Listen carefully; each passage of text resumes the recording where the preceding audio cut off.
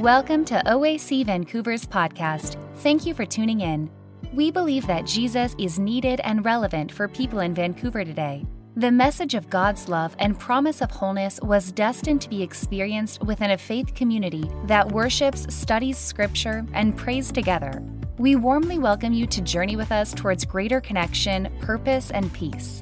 We'll be sharing our recorded services and conversations with health and wellness experts. Enjoy. Sometimes you have to sing until you start singing. Sometimes you have to pray until you start praying. With everything going on in the world today, you may not feel like it. But as you start worshiping, you recognize how great He is. You recognize what a friend we have in Jesus. As we start singing, you begin to understand that as you go through trials and temptations, as you see trouble anywhere, you should never be discouraged if only you will take it to the Lord in prayer. Just want to thank our worship team again for leading us to God's throne. As I said, sometimes you have to sing until you start singing.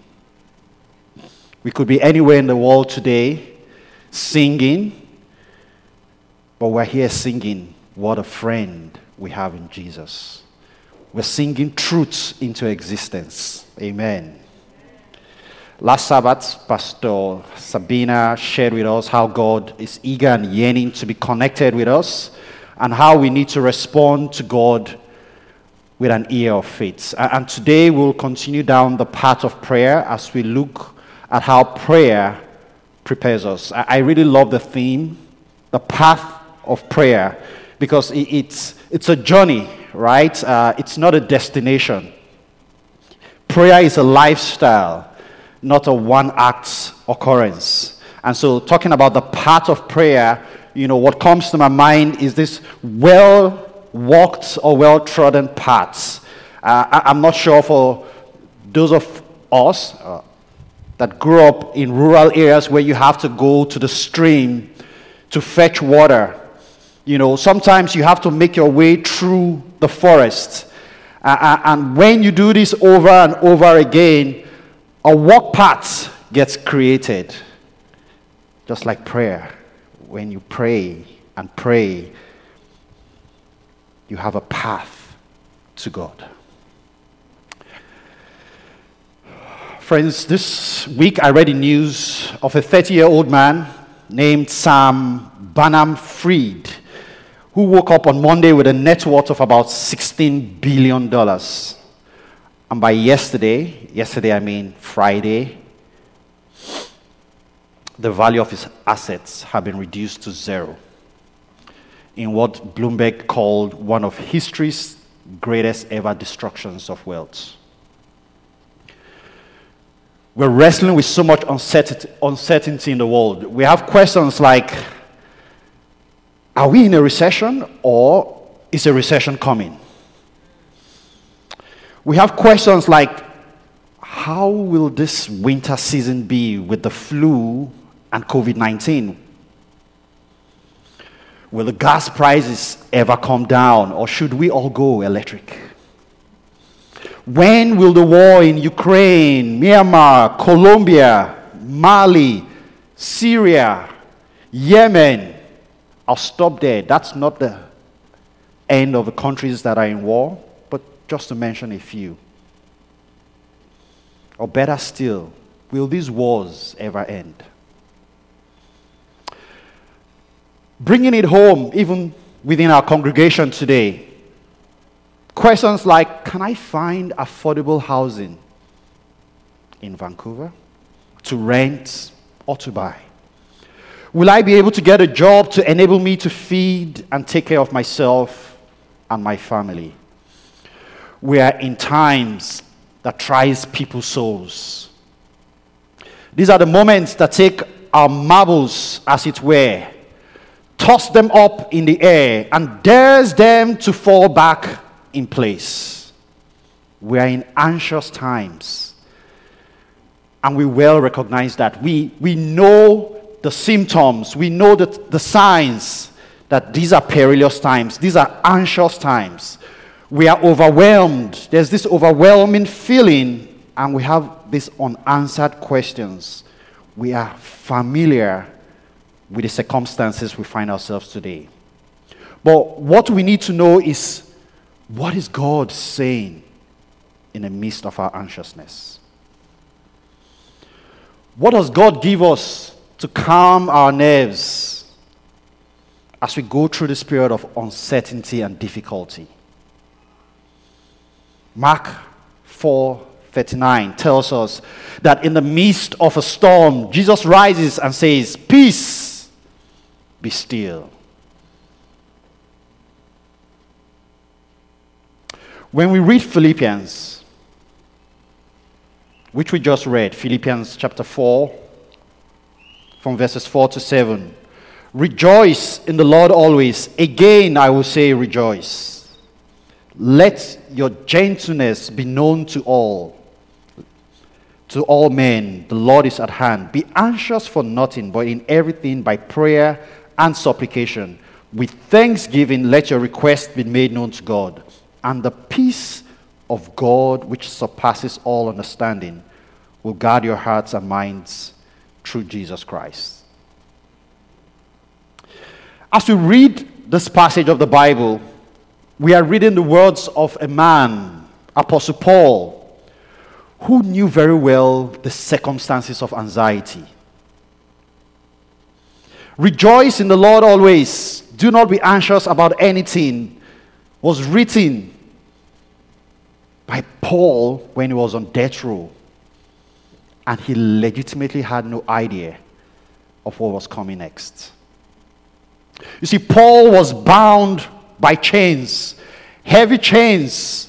He had fearsome soldiers who were taking shifts and times to ensure that he didn't escape. And within these gruesome circumstances, Paul picks up his pen and writes in the parchment. And as he writes, I can hear the chains clanging. "Rejoice in the Lord. And again, I say rejoice." And you ask me, what do you mean by rejoice in the Lord when you are bound with heavy chains that make the loudest of noise as you even write those letters of rejoice? What do you mean by be gentle when all I can feel right now is the rage that is waiting to explode from within me? May I suggest to you that the only way you and I can get to this place of calmness, to this place of serenity, is by having a confident prayer life with God.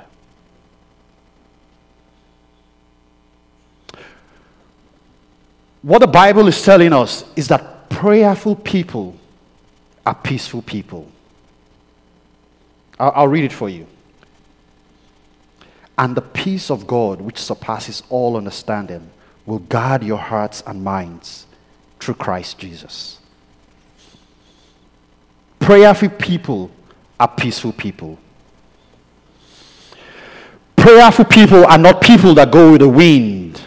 People who rest upon God are not people that ride the waves of uncertainties.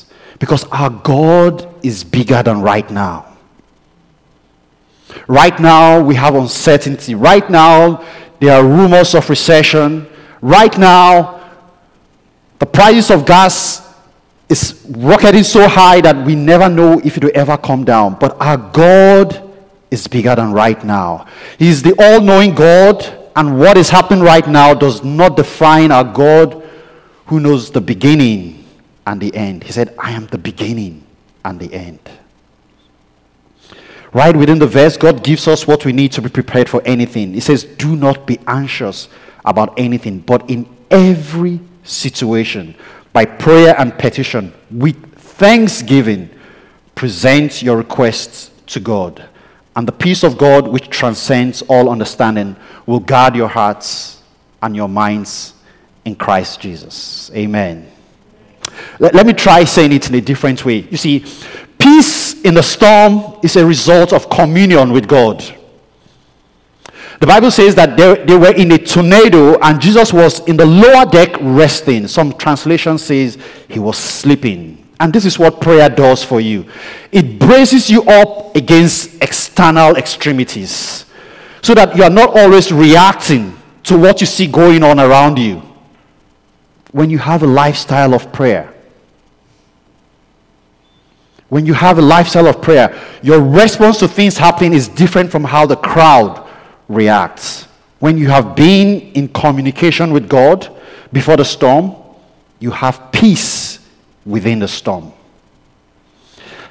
Has anyone here ever been in a situation where your default reaction is to panic, to yell, to be hysterical? You face situations that you don't have an answer for and you just want to yell. But somehow you feel peace that you have no understanding of. That peace comes from having a consistent prayer life. Friends, we have to handle this current fragility of life with prayer. We're in a time when our safety does not come from our country or our state or our city codes, but from a God who is dependable.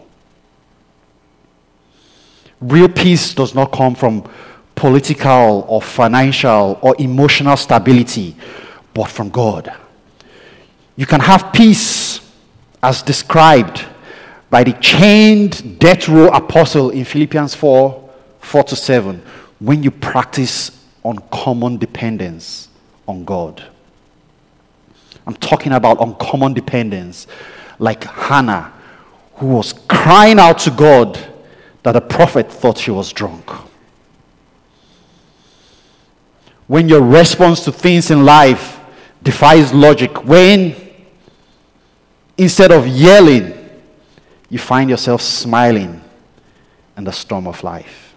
Some years ago, a pastor friend and mentor of mine shared a message and it has stuck to me, I dare say, for life. He spoke about Steve Covey's 4 quadrants of time management and how our lives as Christians should map to the 4 quadrants. And I'll just give us a quick business school lesson, 5 minutes. Quadrant 1, important and urgent. This is the quadrants where you cover unforeseen events. You drop all responsibilities and you focus on resolving that issue. This is when a child is sick. This is when there's crisis in the land. That is quadrant 1. It is important and urgent. And even though it is super stressful, we find today that a lot of people spend their whole life in this quadrants, allowing life's problems take control. You see, spending too much time in quadrant 1 would not allow you to grow. I'll skip to quadrant 3, the urgent but not important quadrants. And that is where you find less critical tasks. All those little urgent matters that come to you only to take off your quality work time. It can be that random meeting, that random phone call that you don't really need to take at that time. Basically, interruptions that do not allow you to be productive. Ultimately, you want to spend as little time as possible in this quadrant. It's technically full of counterproductive tasks, and it doesn't contribute much to your work goals and productivity. Now, quadrant 4, it's not urgent, it's not important, which in my mind equates to pure waste of time. So as you spend more and more time here, your energy gets sucked in. You can end up in procrastination activities, just as checking social media. I do that sometimes. Scrolling randomly online. So it's easy for our brains to spend so much time here because it doesn't require any mental capacity, and it just makes you avoid more important tasks during the day. Taking us back to quadrant 2, the not urgent, yet important. Here the tasks are as important as quadrant 1, but essentially they are not urgent. They do not require immediate action. They don't mess up with your deadlines and other tasks that you have at hand. In this quadrant, you expectedly have enough freedom to breathe. Take your time to perform your work effectively and productively. As Christians, we may be thinking that our prayer life should be urgent and important. But may I submit to you that if your prayer life is in quadrant 1, you have missed it. So if you only pray to God when it is in an emergency, there is a broken relationship. Psalm 50, 14-17 explains this very well to us. It says, sacrifice thanks offerings to God. Fulfill your vows to the Most High and call on me in the day of trouble. I will deliver you and you will honor me. But to the wicked person, God says, what right have you to recite my laws or take my covenant on your lips? You hate my instruction and cast my words behind you. If you do not have a healthy prayer life, a healthy dependence on God, then you do not have any right to call upon him in the day of trouble. If we do not get into the habit of spending time in quadrant 2, when our prayers are not expected to be urgent, then we cannot transcend to quadrant 1 when there is an emergency. As Christians, before we get into the storm, spending time in prayer, walking the path of prayer with God, prepares us for calmness in the storm. May I even submit to you that without a quality prayer life formed in quadrant 2, you would not even remember to yell out to God in quadrant when the events of quadrant 1 comes your way. It is the preparation in quadrant 2 that makes you calm down when the events in quadrant 1 come your way. Now you may ask, how do I get into this lifestyle of prayer? How, with these attendant distractions, I call them attractive distractions that we have in the world today, how can I get into an attitude of total dependence on God? It's right there in the verse. Rejoice in the Lord always. And it says, I'll say it again, rejoice. When the chains of life come, rejoice. When the guards of the enemy is around, rejoice in the Lord always. I'll say it again, rejoice.